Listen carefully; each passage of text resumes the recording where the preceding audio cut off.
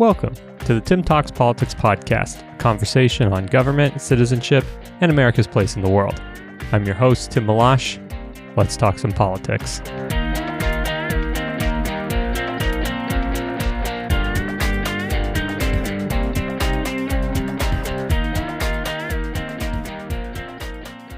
All right, welcome back to Tim Talks Politics podcast, and we are going to be continuing our fall series on the 2020 general election. And as I started this series, I introduced it as an opportunity to talk about different facets of the election, not necessarily focusing on the personalities involved, but focusing on the ideas, focusing on the different cultural and sociological elements of just what it means to have an election in America. So today, I'm really excited about our interviewees, and yes, that's plural. Up to this point, we've been doing one interview at a time, or one person interview, and today we've got two, and that is that'll become obvious after I let them introduce themselves. But today we're going to be looking at a facet of the election that seems to get attention pretty much every election, and that is the role of the evangelical vote. And this is a phrase in itself that comes in for its share of definitional debate. Who are evangelicals? What do they stand for? Why do they vote the way they vote? And if you remember back to the 2016 election, that was a big part of the election of Donald Trump, or at least that's been part of the narrative of the election of Donald Trump. And so as we approach the 2020 election, I thought it would be a good idea to actually hone in or focus in on that particular facet of the election. Is what does it mean to be an evangelical Christian and approaching the election of 2020. And to do that, I've brought in Josh and Jeremy Matlock. Now, a couple of important points of background before I let them get to their mics. One, I've known them for a long time. Two, I haven't talked to them in a while until now, which is pretty exciting. And then three, they're twins. But where it gets interesting is they are both pastors, and they're both pastors in different parts of the country. So I'll let them go from there. So Josh, why don't we start with you and let you introduce yourself, and I will kick it over to Jeremy. All right. Welcome. Great to be here. Josh Matlock, and I am pastor at Bethany of Montclair in Southern California, about 45 minutes east of Los Angeles, and a small church of a couple hundred people, and been here for 12 years with this church and formerly at a mega church in Orange County. Graduated from Biola, and I graduated my undergraduate with a social science, political science emphasis myself, and then went on and then God called me into ministry. And so I left that realm to focus more on theology, and then went to Talbot, and then now I'm pastoring. Awesome. And then I'm Jeremy, and I sound a lot like Josh probably, but because we are twins. And I also, like him, went to Biola, and then I went on the mission field for several years in Russia, and then came back and was a teacher, and then decided to go to seminary and get back and pursue being in the pastorate, but ended up being a missionary again in Russia, and taking teams over there, and then teaching again, and finally landed in the pastorate. I was looking for a job and found one out here in Kansas. I had a friend who was out here. And so I'm in the middle of Kansas, about 45 minutes north of Wichita, in a town of 3,000 called Hillsboro. And in our town of 3,000, we have 9 churches, and my church size is about 350. So it's pretty remarkable. 1 out of 10 people here go to our church. So but I came as an associate pastor 5.5 years ago, and then this fall became the lead pastor. Awesome. Well, thanks so much for taking the time to join, guys. I mean, I'm really excited to dive into it. And maybe we can just start there, Jeremy, with your move to Kansas a few years ago, just because I think one of the things, all three of us have had teaching experiences at some point in the past. I think for me, when I was teaching high schoolers, one of the things that when I would teach geography is to just get them to kind of think through the fact that America is huge. America has Mm-hmm. 50 states, and that's not all like Southern California, and that would sometimes blow students' minds a little bit that just the rest of America didn't look like them. So for Jeremy, when you moved out to Kansas, what were some of the differences you saw from Southern California? What were some of the, you know, cultural clashes, you might say, or some of the adjustments you had to make?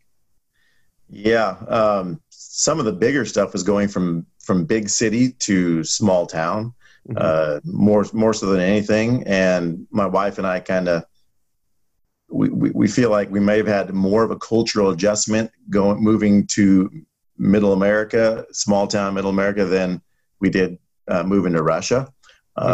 Just because the people look like us, but there's a difference. There's in our community too. We're a strong Mennonite Brethren community, which, so people are very connected, and so we, you know, there's a beyond the outside. Took a while to be more inside, and I don't think we'll ever be inside. Josh is actually more inside than me because he married someone with a Mennonite background, and so they have these numbers, like they do the Mennonite game of how you're connected or related to people, because everybody's related to somebody. And so that when you meet somebody and say how you're related, and there's a website where they have assigned numbers to everybody, and you can put two names in and show the connection. Josh has a number because he married someone with a Mennonite background. I don't even have a number, so he's more in than I am. You've got your passport, right, Josh? That's right. Flash that every time you go to Hillsboro. Cool. All right, so that's really, I find that really interesting. This idea that, you know, you move to a place where everybody, you know, more or less looks the same. You might see like the same make and model of cars on the road, but then there's a slight disconnect in terms of how you might be looking at things, how you might, what values you might give priorities to. Can you maybe expound on that a little more, Jeremy? Yeah, and you know, one of the in that everybody's related to each other in some way, not everybody, but you know, you just never know when you're talking to somebody if they are related to somebody else. So gossip's a really tough thing here. You know, people are really careful not to gossip because you just don't know. You might be talking about somebody's uncle or something like that, and or if you disagree with somebody and you share that with somebody else, this disagreement you had, that can become problematic. Or even talking politics, the Mennonite Brethren are really big on peace, and that's a big tenet of Mennonite background.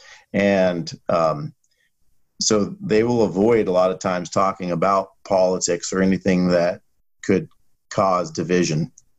And so, yeah, trying to learn to be sensitive to that has been interesting. So, so maybe I can segue off of that, Josh, and kick it over to you then. Where do you see the political discussion? How do you see that playing out, you know, in the pews, so to speak, in the, if it's kind of like in the context Jeremy's in, it's kind of this situation where people are hesitant to talk about politics. They want to preserve a degree of unity and don't want to introduce something that might do that. Do you see similar dynamics at play, or are there other? Does the denser, urban, more diverse population in California create cross-cutting currents that pull against that? It's kind of a leading question, I know, but yeah, we've had people do not. I wish there was a little more of a desire for peace, and that was a higher value rather than actually stating your political ideas and opinions there. I think in some evangelical churches, and I would say in mine, some people really feel that or believe that if you're a Christian, you're an if you're a Christian, then you're a Republican. And so to say something, I don't think sometimes they even think that they're necessarily being divisive when they state things like that are very Republican. And so very red, very red. Yeah. Yeah. And so I think they think that everybody's just sort of in agreement with them, and they're surprised even when they would find out, oh, whoa, there's we have Democrats in our congregation, things like that. They just don't know. And I think with social media, the amount of discourse and divisive discourse has just gone through the roof, and it's very frustrating as a pastor. How do you? Sorry. Go ahead and finish that thought. Frustrating as a pastor too. It's frustrating as a pastor to have to see that kind of division when we shouldn't really. This is it's a secondary issue. It's not a primary issue. Maybe it's a tertiary issue as far as politics, but we're letting politics divide us even in the church. Yeah. How do we flip that script? I mean, if you are talking about politics as being a secondary or tertiary issue for a Christian believer, what would that mean if you were to say that to a non-Christian? I mean, when you're saying that, because most of my audience is non-Christian, so what does that mean to say politics is secondary? Because I think the popular connotation for non-Christians in America is probably going to be evangelical Christians. I mean, their politics is their religion. Unfortunately, I think that might be a unfortunate label that's been attached to them. So how do you clarify that as being like, no, that's not the case, or that shouldn't be the case? Yeah, I think it really comes down to the Christian value. And I think this is what is so missing right now, is the idea that our kingdom is not of this world. And the idea that we follow, as we follow God, we believe that there is a kingdom that is greater than any political kingdom or entity on this earth. And therefore we have something higher than politics that we have to put first. And so any political issues have to come secondary or even potentially tertiary. So, even like this Sunday, I was talking about how the world didn't know, is in 1 John, the world doesn't know us. It didn't know him. It didn't know Jesus. And so the world didn't understand Jesus. And so they're not going to understand us. But yet the problem is that a lot of times as Christians, we're trying somehow to fit in to this world. We're trying to fit in politics into a party. And so we're saying, oh, which party do we fit into? Which is the Christian party? And so anytime we're going to try to fit in anywhere means we're going to compromise something. And I think as Christians have tried to fit in to a political party, and I think mostly as far as like white evangelicals, which we would represent, tend to have said, oh, we fall into the Republican Party.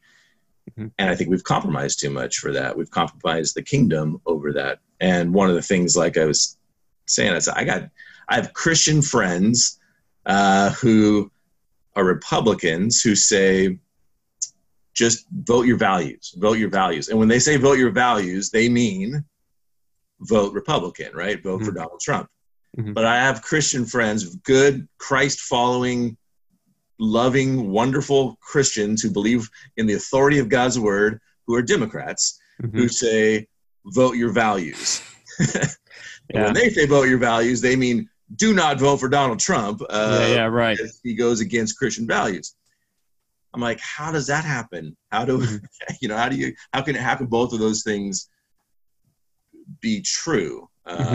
They can't be. So obviously there's values in both parties that Christians can hold and uphold, but should we be beholden to one party and try to fit into one party?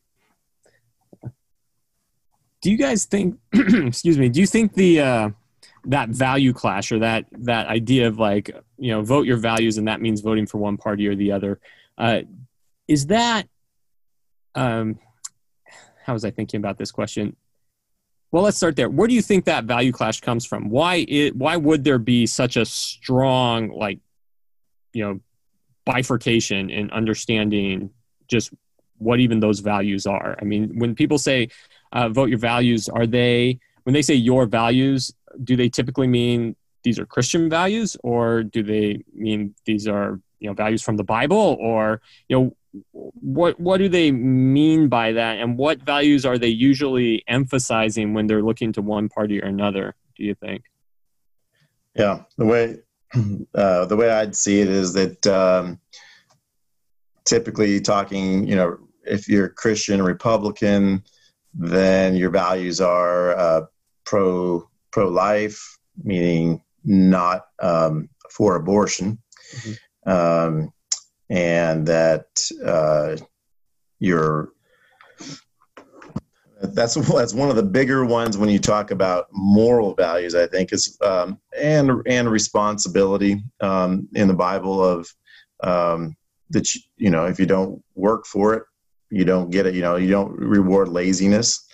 And so I think that can be extrapolated to the welfare state, or people do that. Pro heterosexual marriage.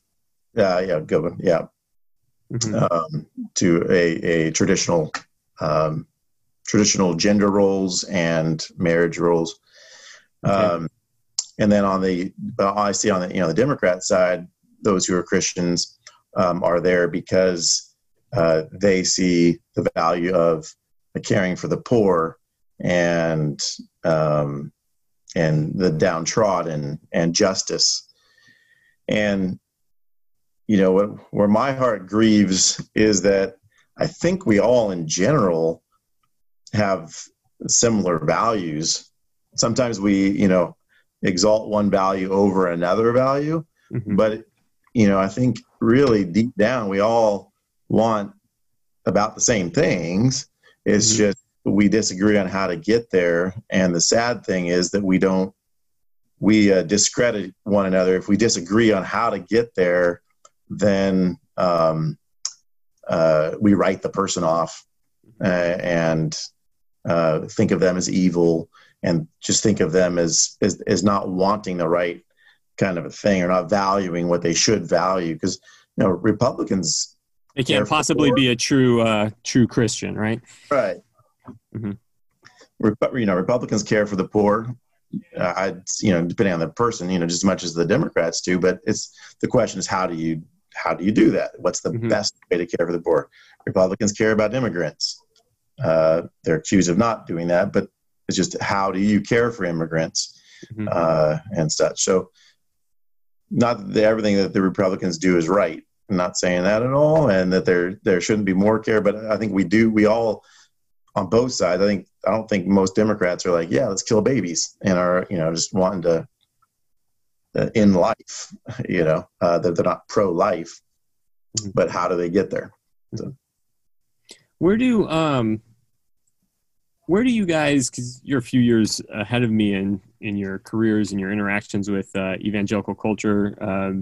I generally consider myself, having grown up and been raised Catholic, I'm kind of a transplant to evangelical culture. So there's definitely times where I'm kind of looking at evangelical culture, or seeing cleavages in evangelical culture, thinking to myself, whoa, where did that come from? Like, I don't get this. I don't understand the heatedness of this debate. So from having been involved, I guess, in that culture probably longer than I have, where do those cleavages come from, do you think? Where do they, because it sounds like we're describing, there's two things I'm hearing right now. One is the divisions and polarizations and the attitudes that can emerge between, people who would consider themselves evangelicals, seem like they mirror or parallel the broader American cultural divisions and polarizations, and they can get just as heated. So that's the first thing I'm hearing. The second thing I'm hearing is that these cleavages are real in the evangelical culture, that we're not talking about a monolith, a voting bloc that just goes one direction every election, even though polls might make it look like that. So where do those divisions come from, and where did you guys first start seeing those divisions really materialize in the evangelical space? Yeah, we grew up. So our formative years were in the 80s, 90s, and the moral majority, religious right, was in full swing, and it wielded a lot of political influence. Definitely under the time of Reagan, there was huge influence there and identity with that. And I think there was this, I mean, politics tends to, I've been watching both national conventions. Both parties like to, in politics, strive or use fear, right, as to get people to follow them and vote for them, because you have to be fearful of the other side. And I think there was a really, really good job done that it was made that made the left, made people on the right so fearful of people on the left, as though they were coming after our religious freedom.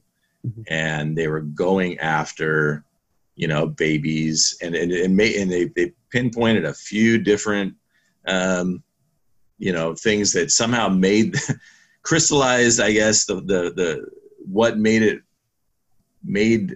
the right, and somehow got Christians to just hold on to those particular values against other things, and then paint the other side as just so evil.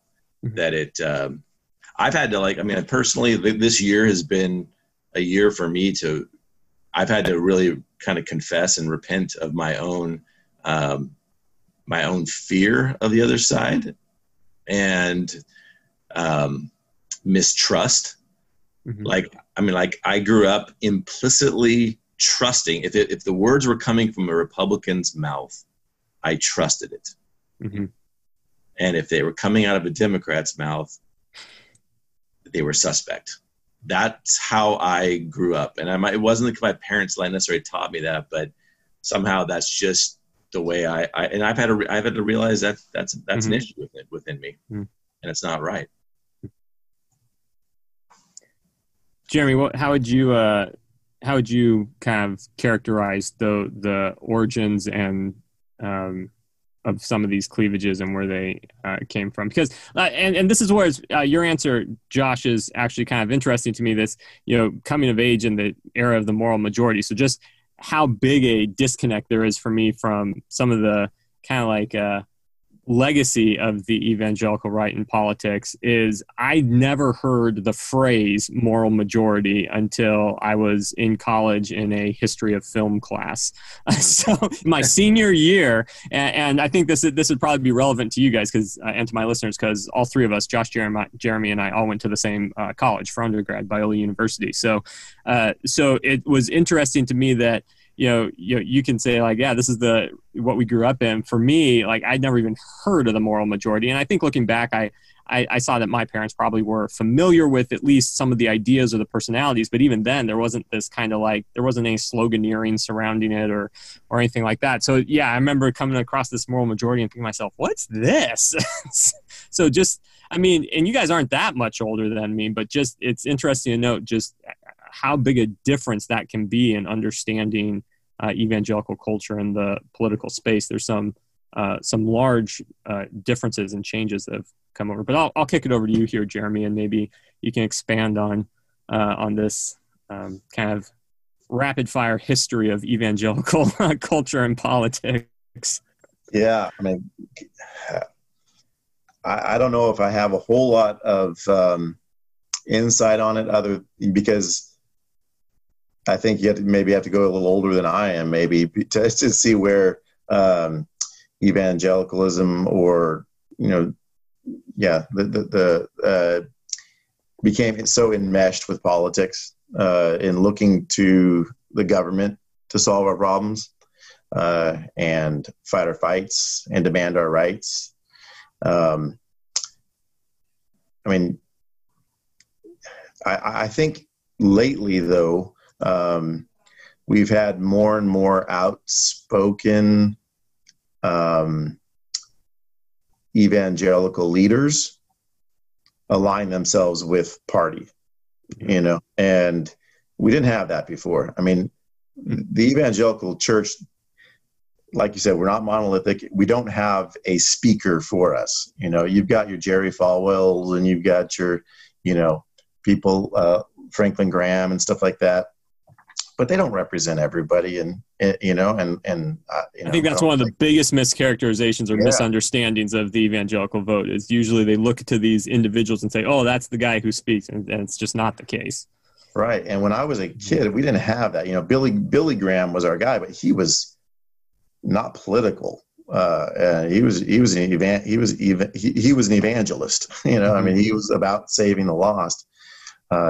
Given the good news of Jesus Christ, he died on the cross for your sins and offers you freedom from them. It's a very different. We have very different people that are publicly speaking out on behalf of evangelicals, and I would say they don't represent me. And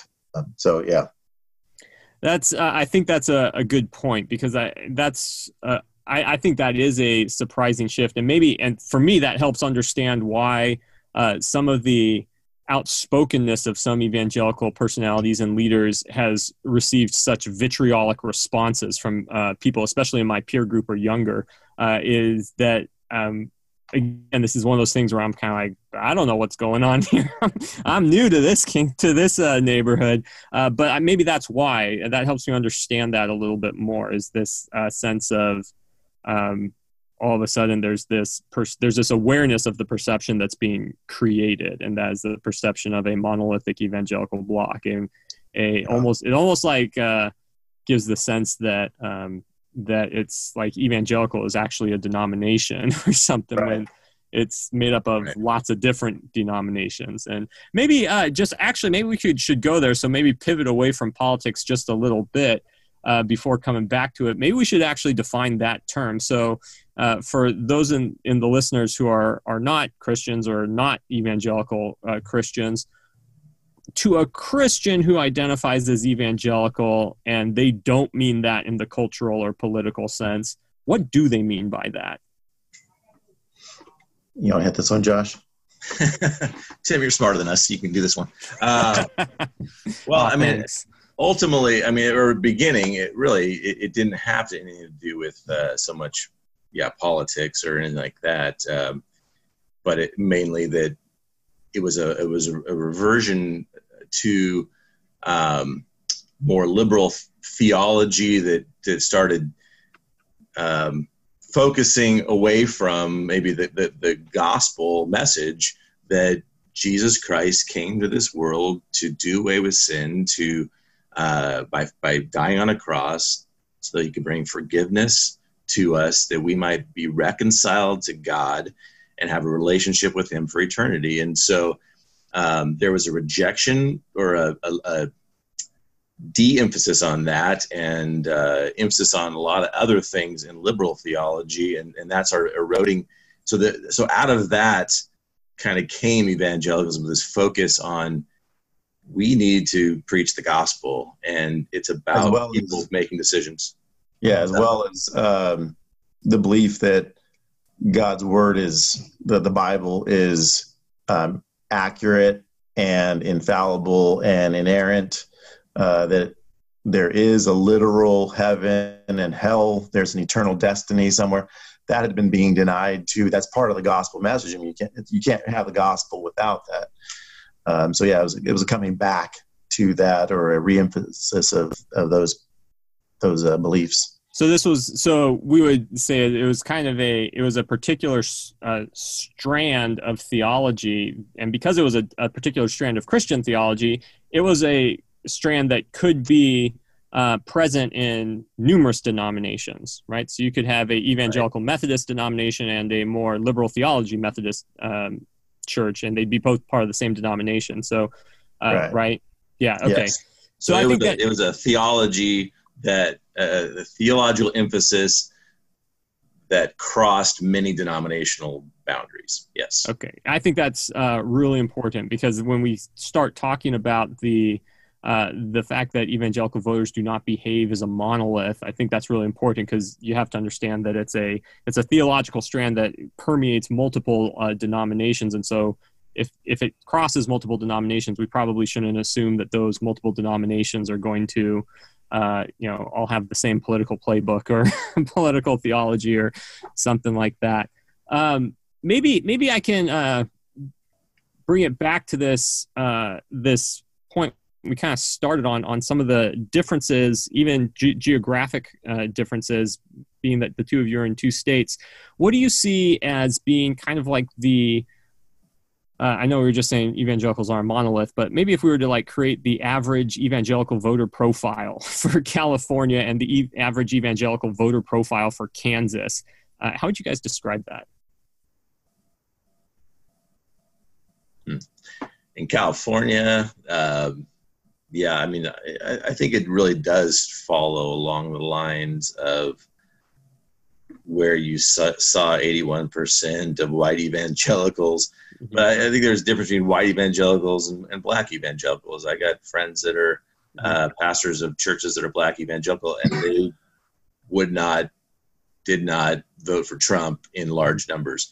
And so when we look at sort of this evangelical vote, I think we're talking mostly about a white evangelical vote when we're characterizing this bloc that voted for Trump.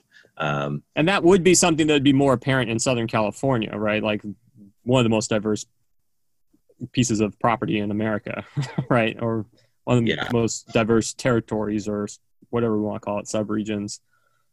Yeah, so I think in California, it's going to look different. I mean, my church looks different. I mean, in my church, California's a blue state, and I live in more of a red county, probably purple county. But in my church, I would say we didn't follow exactly the 81% that voted for Trump. I would say it was probably more like 60-40 kind of thing. Yeah. Okay.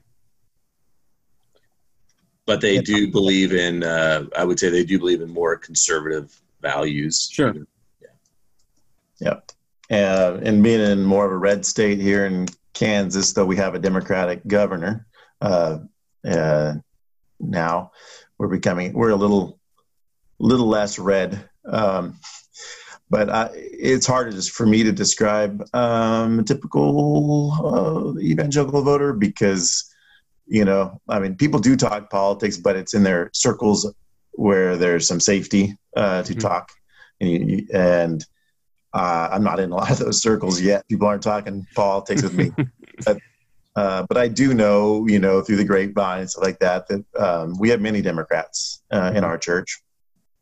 And so, as red as we are as a state, it's diverse.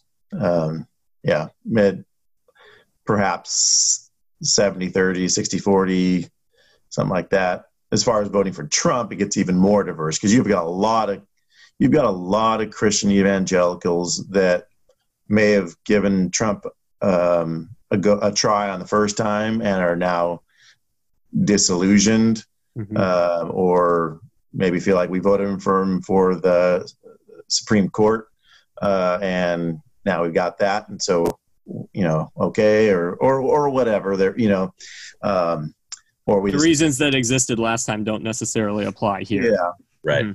So I think you have more defectors, but I think you also have a lot of, Christians that I've talked to. I mean, there are some that are that do love Trump and think that he's God's gift to earth, or to America. But what's that? The earth. A lot of that's what a lot of them think. Yeah. I don't know, guys. That sounds a little globalist. But the majority of the evangelicals that I've talked to held their nose and voted for Trump, and will probably many of them do that again this time. Just as many, and people say, how can you do that and stuff like that, but many Democrats, I think, are going to hold their nose and vote for Biden this time. And now they can see what it's like, Yeah. Not that is you're pro one person. It's just, you don't, I think a lot of evangelicals support the conservative values of less government, more personal freedom, and and some of the moral values, of the right. Mm-hmm. Yeah, I think that another thing to point about with evangelicals is that if you were to go and poll most people who are in a church where the pastor would say, yeah, this is an evangelical church, if you were to go in and ask those people within the church if they're an evangelical, they probably would have no idea that they're an evangelical. Right. When they survey people, I mean, like, so it's not on our literature, it's not on our websites or anything like that. Like, we're an evangelical church.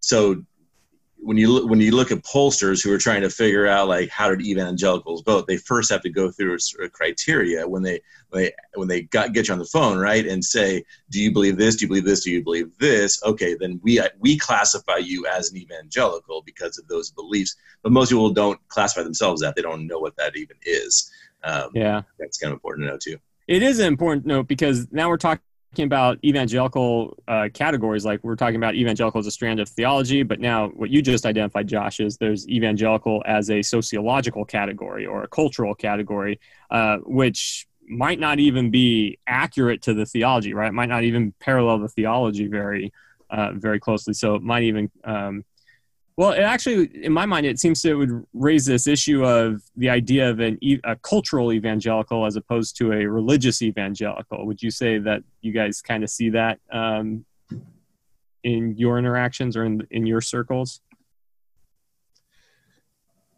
Yeah, I'm not sure if this is exactly answering your question, but one of the sad things that I've noticing in the church is that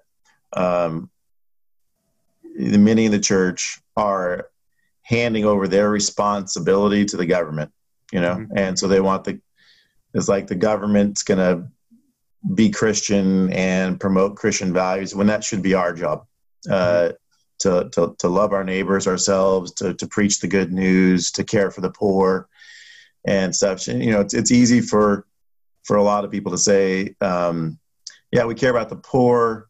And so, but we don't think the government should be handing out welfare checks and creating a dependency there, but then not care about the poor and actually do something about it. Mm-hmm. And so we are handing over too often, I think, our responsibility to the government, and also aligning ourselves too much with the government, to where we are manipulated and are a political arm of the government. And that raises the stakes, right? That raises the stakes every election, where you do have to make sure, like, it's your guy, it's your evangelical values person in there, and that kind of compounds the problem, it would appear. Yeah. Yes, I agree with that. And I'd say another thing within evangelicalism that has kind of come through over the decades, and patriotism in evangelical churches is pretty interesting. A lot of American flag waving and things in the evangelical churches. They're very patriotic. And I'm speaking generally here. I mean, I wouldn't say that is true of necessarily my church, but I had to take away some of that. Like, when I came here, on certain national holidays, they would put out flags across, tons of America. You walked in, it's just red, white, and blue, just gushing. And I was like, this is a turnoff to the next generation, because if we're here for Jesus. We're not here for our country. But there was I think, an identification in a lot of evangelical thinking that America is somehow this has a salvific role in the world, to be this city on a hill, right? And that we are God's country, and so we got to preserve that. And so I think when Trump came in here too, he really promoted nationalism, right? And that's just patriotism on steroids. And the evangelicals just really bought into that so much to say, he's going to make America great again. And this nationalistic kind of a fervor, because that's what I always struggle with, is I get why I voted for him with my nose with plugging my nose and doing that because I was hoping for a couple of good Supreme Court justice picks, and so I voted for him. I don't know if right now whether I'm going to vote for him again. I can't say yes or no at this point. I'm not sure. Mm-hmm. But what I don't get is the people that just are in the church that just love him and put him on a pedestal. A guy who's divorced twice, has said the things he said about women, and just the thing, it made his living on gambling. Just things that go totally against so many of our values as Christians. We put on this pedestal, but it really ties in, I think, a lot of it into that nationalism that has invaded the evangelical thinking too. Which, I don't see as all bad, I totally agree with Josh. But I don't see it as all bad. Nationalism, yes, but pride in your country, I don't see that as a bad thing. And I think what has happened is all the time, societies, we swing on these pendulums, we go from one extreme to the other. And there was so much anti-American talk before this, that we are the problem for of the world. In America is just this horrible nation and stuff that was being told to people, to where people felt bad for being American. And then now you got somebody coming in and saying, hey, we got a nation to be proud of, and I'm going to make it great again and stuff. That resonates. And it's not bad to be proud of your nation and your heritage. And like one of our theological points is that evil is the perversion of good, right? And so good, patriotism can be a good thing, but you can pervert that patriotism into nationalism, and that's where it gets evil, and it's been I think a problem that needs to be repented of. And I think one of the things what the two of you are identifying here, though, is I think one of the things where I would probably draw the distinction between, say, like what I would call cultural evangelicalism versus theological or religious evangelicalism, and that is the patriotism question. Is how you respond to how you respond to the idea of America. How do you respond to the American? Not that being a theological or religious evangelical means that you hate America. It just means that it's like your patriotism is in its proper place, right? It's you're proud of your country, you're proud of where you are, but you're not you don't necessarily see it as kind of like necessary to the salvation of the world in that sense, right? You don't have that. You don't have that political party necessarily. Right. That kind of stuff. Yeah, sure. Yeah. I think that's probably one of the distinctions I've been seeing kind of in my transplant outsider role. Just because we are getting a little short on time, there is one question that I've been really intrigued by, because I think this is something that is just kind of like it's been growing as a personal thought in my head, like a personal, like not philosophy, but just a potential issue is that in political science, we talk a lot about the decline of civil society in America, and that you don't have as prolific a civil society as you once had. And there's all sorts of things to blame for that. There's the radical individualism, there's the emergence of social media and how everything can be tailor-made to your own taste. So there's no need to do things with people now. You can be your own kind of like brand of one and all that stuff. So we can point to all those things. But one of the things that I've been thinking about is, as civil society has declined, as institutions of civil society have declined, churches remain, and religious institutions, so this would apply to synagogues and mosques and temples as well, is that religious institutions remain key elements of civil society. But what seems to be interesting to me is that as civil society institutions weaken, but houses of worship kind of retain their places in communities, it almost seems like more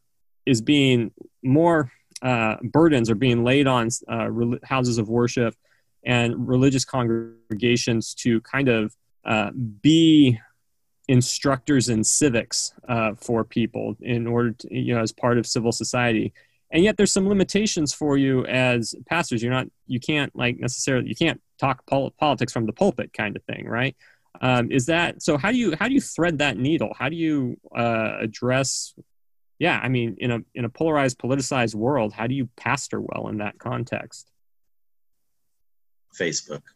No, I'm just kidding. Nice. Yeah.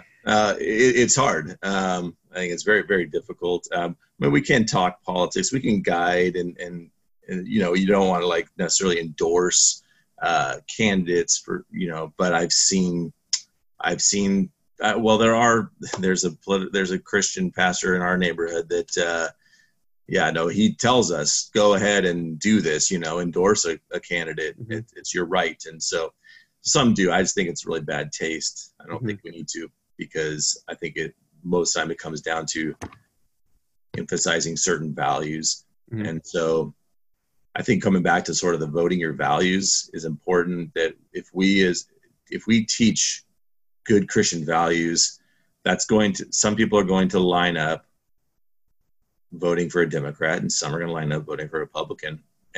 But we need to teach the values that Christ teaches, and help them have a proper perspective on government and its role. Mm-hmm. Even right now with the COVID kind of thing, it's been an interesting one to talk about. Right. We didn't even get there. Yeah. Right. With Romans 13, 1 and 2, and you submit. Yeah. Right. Yeah. Mm-hmm. But Jeremy, you can add. I'm trying to teach people about not judging each other, you know, and trying to understand motivations for, you know, why we're acting a certain way or voting a certain way, and help people to love people across the aisle, as Jesus would. But yeah, I mean, there's a challenge in talking specifically on politics, but teaching those principles, like Josh said, is really important. I forget what I was going to say. So go next. No, that's okay. That's okay. No, I think that's helpful because that's one of the things that I've been thinking more and more on is just even as we see people decry the polarization of the American public, I'm looking around going, yeah, there's some real issues here, but there's also some strong institutions of civil society. But we've also created, churches being one of them, but we've also created certain cultural expectations where it's almost like it's a bit of a catch-22 for pastors, where people are looking for that guidance on how to engage this complex world of politics and what it means to be a Christian and democratic society. But on the other hand, it's off-putting if a pastor actually starts going there. But Josh, I think you make a really important point, is that talking about politics doesn't necessarily, especially in the role of a pastor, doesn't have to be about endorsing candidates. I think you both kind of touch on this, is that there's this need to actually teach people to think well, to examine and have the right values in which to engage their community and their neighbors, right? Yeah, and one of the things Josh and I were talking before this, is teaching nuance. I think that's the art that we've lost in our society and in our churches, is to be able to be nuanced. It's like, I supported Trump. It's hard to say anything negative about him without then feeling like you're condemning him entirely and his platform and all of that. It's like our society is all or nothing, and it feels like, and so there's a pressure to either align completely with the Democratic Party, and you can't say anything negative about them. You only can say negative about Republicans, and vice versa. And we need to learn that nuance to be able to say, yeah, if they did something wrong, let's just call it out and say it was wrong. That doesn't mean we have to align with everything in that party or that platform or that agenda. So teaching people to be more nuanced, I think, is important. Yeah, I find that something I routinely come back to with my own students is emphasizing the role of intellectual humility as you engage some of these ideas. Because you're right, otherwise you get swept up in the polarization. It becomes really difficult. Well, gentlemen, this has been a fantastic conversation. Thank you so much for taking the time. It's wonderful to reconnect with you guys, hear your thoughts. I wish you the best as you continue to work in your unique roles and your unique places. So God's blessing go with you. And I look forward to hopefully doing another conversation. Maybe we should do a post-election wrap-up on this afterwards. But yeah, so have a good one. It was really good chatting with you guys. Thanks so much for coming on. Thanks, Tim. Well, that's a wrap on this episode of the Tim Talks Politics podcast. Thank you so much for joining the conversation whenever and wherever you're listening from. If you're in a generous mood, I'd love it if you would leave a review of the podcast wherever you listen to podcasts. It helps to improve the show and increase its visibility in the marketplace of ideas. And please be sure to check out the show notes at timtalkspolitics.com, where you can find additional content and subscribe to my newsletter, The Weekly Brief. This is Tim Malash. Until next time, have a great week, and I will see you again on the Tim Talks Politics podcast.